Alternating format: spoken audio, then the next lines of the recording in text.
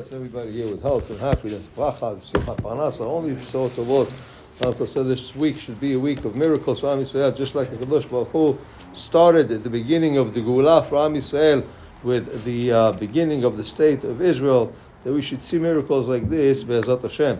Last thing that we touched on was the importance of Bikur Holim, visiting the sick. He says that it's so important that first of all you are Mahayeh, the sick person, but then secondly, the whole point of Bikur Holim is that for you to come and pray for the sick person. That's really the whole point, not to, I feel your pain. No, the point is to pray for him. Why?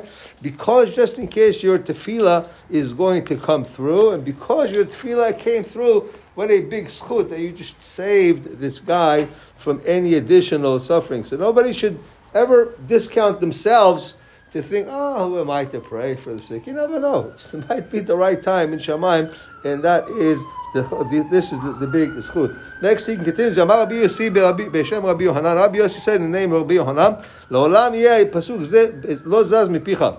It says, Rabbi Yossi says that a person should always remember this pasuk all the time. And he said, what is the pasuk? Adonai Tzevaot Ashrei Adam Botei Habach Adonai Ashia Melech Yanev Kenu. He says a person, the God of Jacob, master of the regions, praiseworthy is the man who trusts in you. Hashem save, may the King answer us on the day we called. Adonai Tzevaot, because we say this pasuk every day in the Baal Tzion, or we say it all the time. So he said a person should have this pasuk in your mind. Why?